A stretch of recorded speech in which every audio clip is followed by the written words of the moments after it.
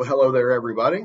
Welcome to another week of Wednesdays in the Words, your midweek devotional intended to challenge and encourage you to live a life worthy of the gospel that you have been called to live.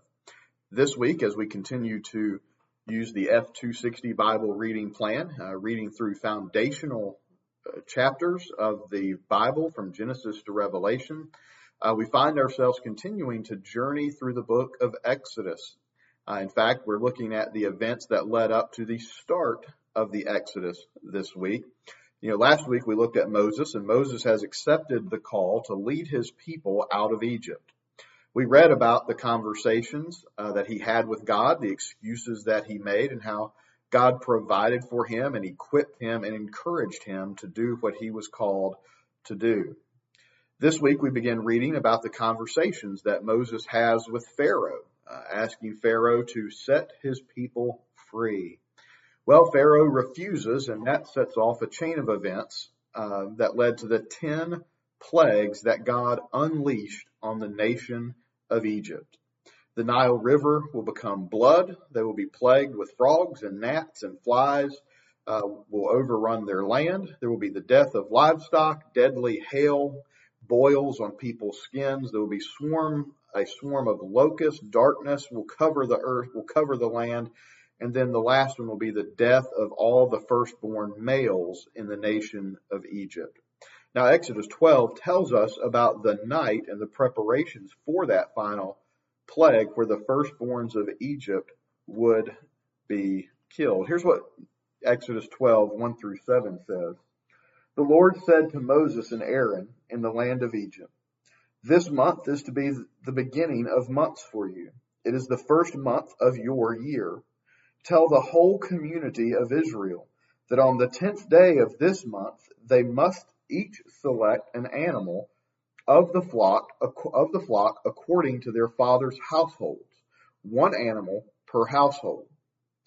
If the household is too small for a whole animal, that person and the neighbors nearest his house are to select one based on the combined number of people. You should apportion the animal according to what each person will eat." Verse 5, you must have an unblemished animal, a 2-year-old male. You may take it from either the sheep or the goats. You are to keep it until the 14th day of this month, and then the whole assembly of the community of Israel will slaughter the animals at twilight. In verse 7, they must take some of the blood and put it on the 2 doorposts and the lintel of the houses in which they eat the meat. Following that, the Lord gives Moses the instructions on how to cook the meat, how to eat the meat, and how to dress the meat. And at the end, he says, you are to eat it in a hurry. It is the Lord's Passover. And we pick up again in verse 12. I will pass through the land of Egypt on that night and strike every firstborn male in the land of Egypt, both man and beast.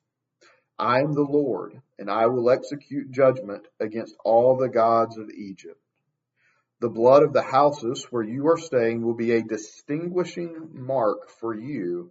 When I see the blood, I will pass over you. No plague will be among you to destroy you when I strike the land of Egypt. This day is to be a memorial for you, and you must celebrate it as a festival to the Lord. You are to celebrate it throughout your generations as a permanent statute. On this night, the Jewish Passover celebration was started. And it was a time to remember God's work to deliver them from the bondage of Egypt. The death of the firstborn would not affect God's people because blood was shed from a blameless, without fault lamb or goat. The blood was put on the doorpost, which would set this people, the Israelites, these people apart from the Egyptians. And once this plague came to pass, Pharaoh ordered that the Israelites leave the nation. This would begin the Exodus journey for the Israelites.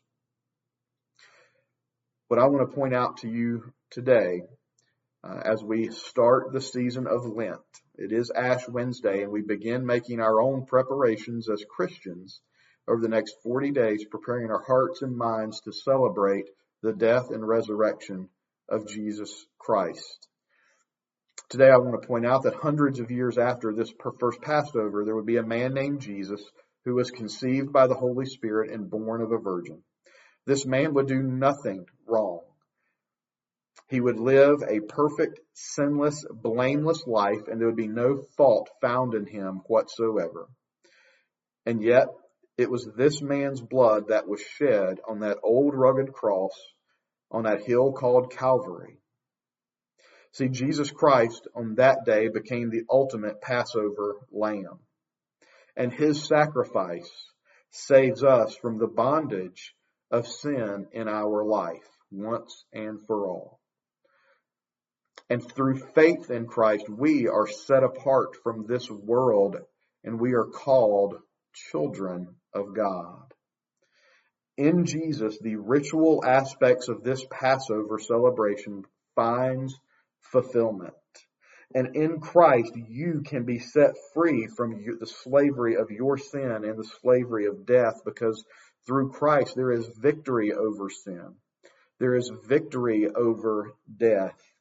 And if we will place our faith and trust in the Lord Jesus Christ and commit to following him, his blood will wash us as white as snow, and we will be adopted into the family of God, and we will be adopted into a family of God, and we will be able to have a life of abundance, of abundant joy, of abundant peace, of abundant hope, and of an abundant love as we grow in our love and our relationship with the Lord Jesus.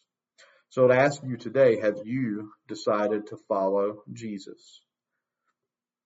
Or are you still searching for someone else to save you from the bondage that sin has created in your life?